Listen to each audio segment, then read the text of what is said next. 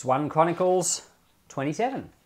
Over the last 5 chapters, we've been discussing David's preparations for the temple.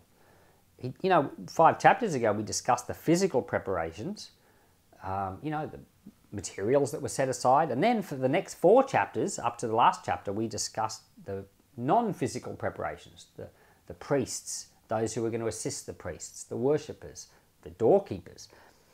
And so David made a lot of effort preparing for this temple.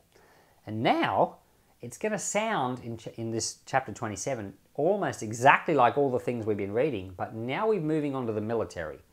So now he not only did he put things in place for the temple and for the worship of God, he put things in place for the nation as well, including the military. So this is more secular, but the way we should look at these things is that everything we do is done for the Lord. Martin Luther talked about the idea of vocation. Like every job is serving the Lord. So if you're a garbage collector, we might look down on garbage collectors. I certainly don't. I'm very grateful for them. Imagine what it would be like if we didn't have garbage collectors. People who clean up our city, what a wonderful job. Thank God for them. They're one of the most important people as far as I'm concerned. But, a person who does that, they shouldn't look down on their own job as though it's insignificant. No, they're doing it for the Lord. People are safe and healthy because of them. It's a huge contribution to society. It doesn't matter what you do, you're doing it for the Lord. Presumably as long as you're doing something honourable. You're not like a murderer or something, there are people who do things that are not honourable. We're not talking about that. But, if you've got a job and you're providing for your family, you're serving the Lord. And here we're going to now talk about the military arrangements that David put in place for Israel. These people were serving the Lord too. And so this is what we call vocation.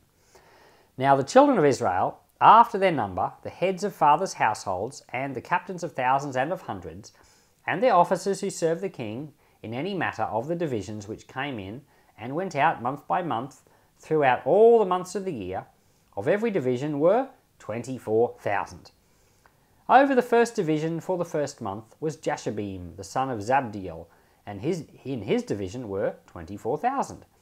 He was of the children of Perez, the chief of all the captains of the army for the first month. Over the division of the second month was Dodai the Ahohite, and in his division, and Mikloth the ruler, and in his division were 24,000. The third captain of the army for the third month was Benaiah, the son of Jehoiada the chief priest.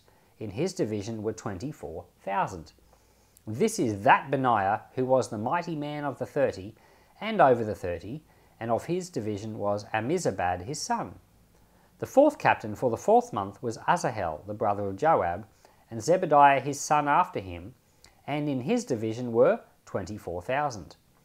The fifth captain for the fifth month was Shamhuth the Israelite, and in his division were 24,000.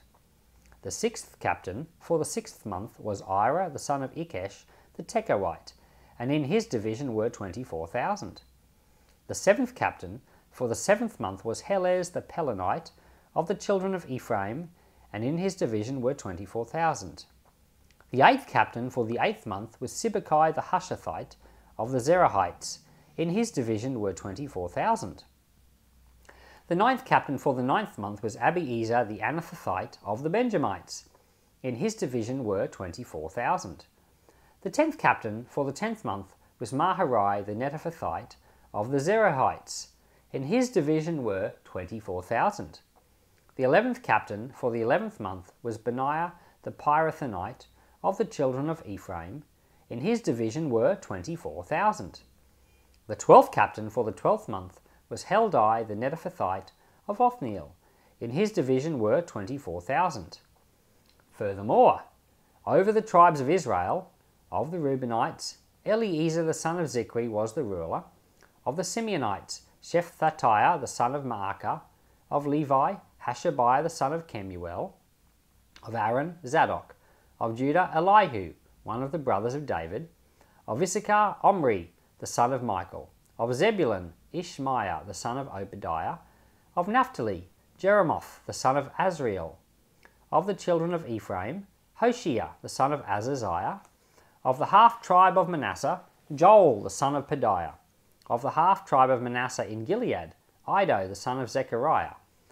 Of Benjamin, Jasiel the son of Abner. Of Dan, Azarel the son of Jeroham. These were the captains of the tribes of Israel. But David didn't take the number of them from 20 years old and under, because Yahweh had said he would increase Israel like the stars of the sky. Joab the son of Zeruiah began to take a census, but he didn't finish. And wrath came on Israel for this. The number wasn't put into the account in the Chronicles of King David. Over the king's treasures was Asmaveth the son of Adiel, and over the treasures in the fields, in the cities, and in the villages, and in the towers was Jonathan the son of Uzziah. Over those who did the work of the field for tillage of the ground was Ezri the son of Chaleb. Over the vineyards was Shimei the Ramathite, and over the increase of the vineyards for the wine cellars was Zabdi the Shipmite. And over the olive trees and the sycamore trees that were in the lowland was Baal Hanan the Gederite. And over the cellars of oil was Joash.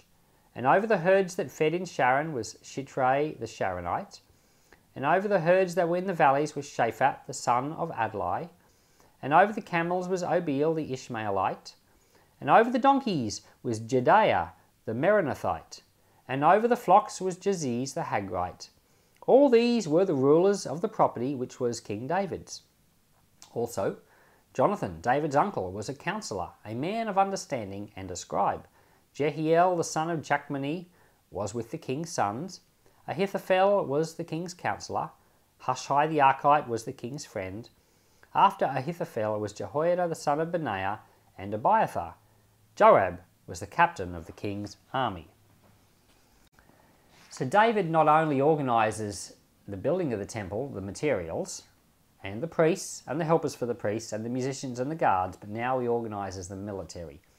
And what we see here is that he actually had a different military every month of the year, and he had 12 different military leaders, and he had 12 divisions, and each division had 24,000. Now obviously these division numbers are rounded numbers, because when you're in war, people die, you add new people. So this is obviously his ideal fighting force, is a fighting force of 24,000 that's available, that's on duty all of the time. So he's got these 24 divisions. For example, the third division was a Benaiah, the son of Jehoiada, was the leader of the third division. Now he's a famous name. He's the captain of the army in the time of Solomon. So this guy is in charge of 24,000 fighting men in the third month of the year.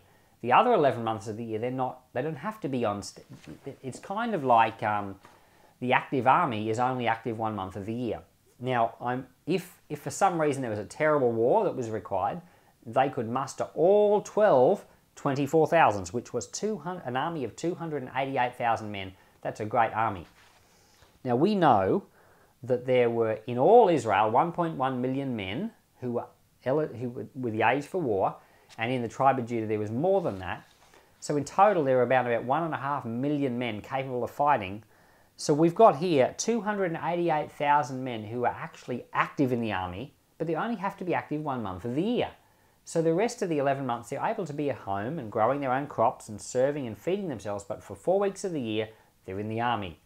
But they're also on reserve the rest of the time. If there's a threat, then they go. But as well as that, you've got this huge number of other men that are capable of fighting.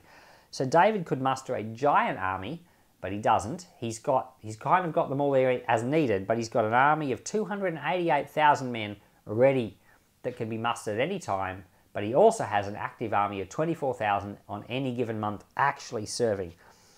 So he's got quite a system here in place. Now, in a country like, say, Australia, we might have an active army of, 10 or 15, I'm not sure how many thousand people that are active all of the time. Then we have a heap more people in reserve. But if a war suddenly breaks out, someone like myself isn't suddenly going to be... They'd have to create a law, like a conscription law, to enlist other men. But what David's got here is his active army are only on duty 1 month of the year. So his active army is almost kind of like a reserve army that actually serves one in every 12 months. And then his reserves are kind of like everyone else. So that's how that works. Now, it's interesting because as they were going through the 12 divisions, they were giving the names of the leaders one by one by one. When they got to the 4th division, it said that the name of the leader was Asahel, the son of Zeruiah, and If you will remember way back in 2 Samuel, let me see, chapter 2, verses 18 to 32, there's a passage where Asahel is killed by Abner, the commander of the Israel army. So this was when this story happened, Israel was 11 tribes, and it was in charge, and the king was Ishbosheth, and David had one tribe, Judah. So Israel had temporarily split into two groups, and there was a kind of like a mini bit of contention between these two groups, so kind of a mini civil war, kind of like a Cold War going on. And Asahel was with David, but they're like, he's actually killed by the commander of the other army. So the impression you get when you read this 1 Chronicles 27, that this is something David set up like late in his life. But no, this is something David sets up early. He sets up a system when he's not even the king of all Israel yet. But this grows to become a system that all of Israel is involved in. So Asahel is actually in charge of the 4th division, but he gets killed very early in the piece, but it just shows us how early this whole system was set up. And when we were reading through the chapter, it said Asahel and then his son Zechariah after him. So when Asahel dies, Zechariah becomes the leader, and then he continues as leader right through to the place where it's in place for all of Israel. So sometimes you don't get the sense of the timing of when this all happened, but David set this whole military system up early on, even before he was the king of the entire 12 tribes. But after he became the king of all the 12 tribes, then it really began to kick in. I wanted to say about this is that in the same way that we're all priests, we're all worshippers, we're all doorkeepers, all of us are in Christ's standing army. And we're not reserves, we're not waiting to be called on, we're actually in the army. So that's you. You're in Christ's standing army. And you're not just fighting 1 month of the year, it's more a case of you fight whenever there's a need to fight. And but there are some needs that are there all the time. Like there are people around you whose souls are lost. They don't know the Lord. Well, you're called to stand in the gap for them and you'll fight. You're in Christ's standing army. There are needs in your city. You're called to fight for those needs in prayer. Sometimes you're even called to do things, like being willing to go to prison for your faith. Well, that's being a part of Christ's standing army, to do what the Lord calls you to do. And there are certainly Christians today who are in prisons because of being persecuted for their faith. Well, they're very aware that they're in Christ's standing army. So you too, and Christ, David here is a picture of Jesus Christ, and you're called to serve. Not just, to sit back and let others serve, but you're called to very much be a part of it. So will you? That's the question. Heavenly Father, I want to thank you that you're a great conqueror. You're a great overcomer. You defeated every enemy, and we're called to stand with you. Help us, Lord, to be people who know how to pray, people who know how to serve. And Lord, we know our enemies are not people, but our enemies are ideas.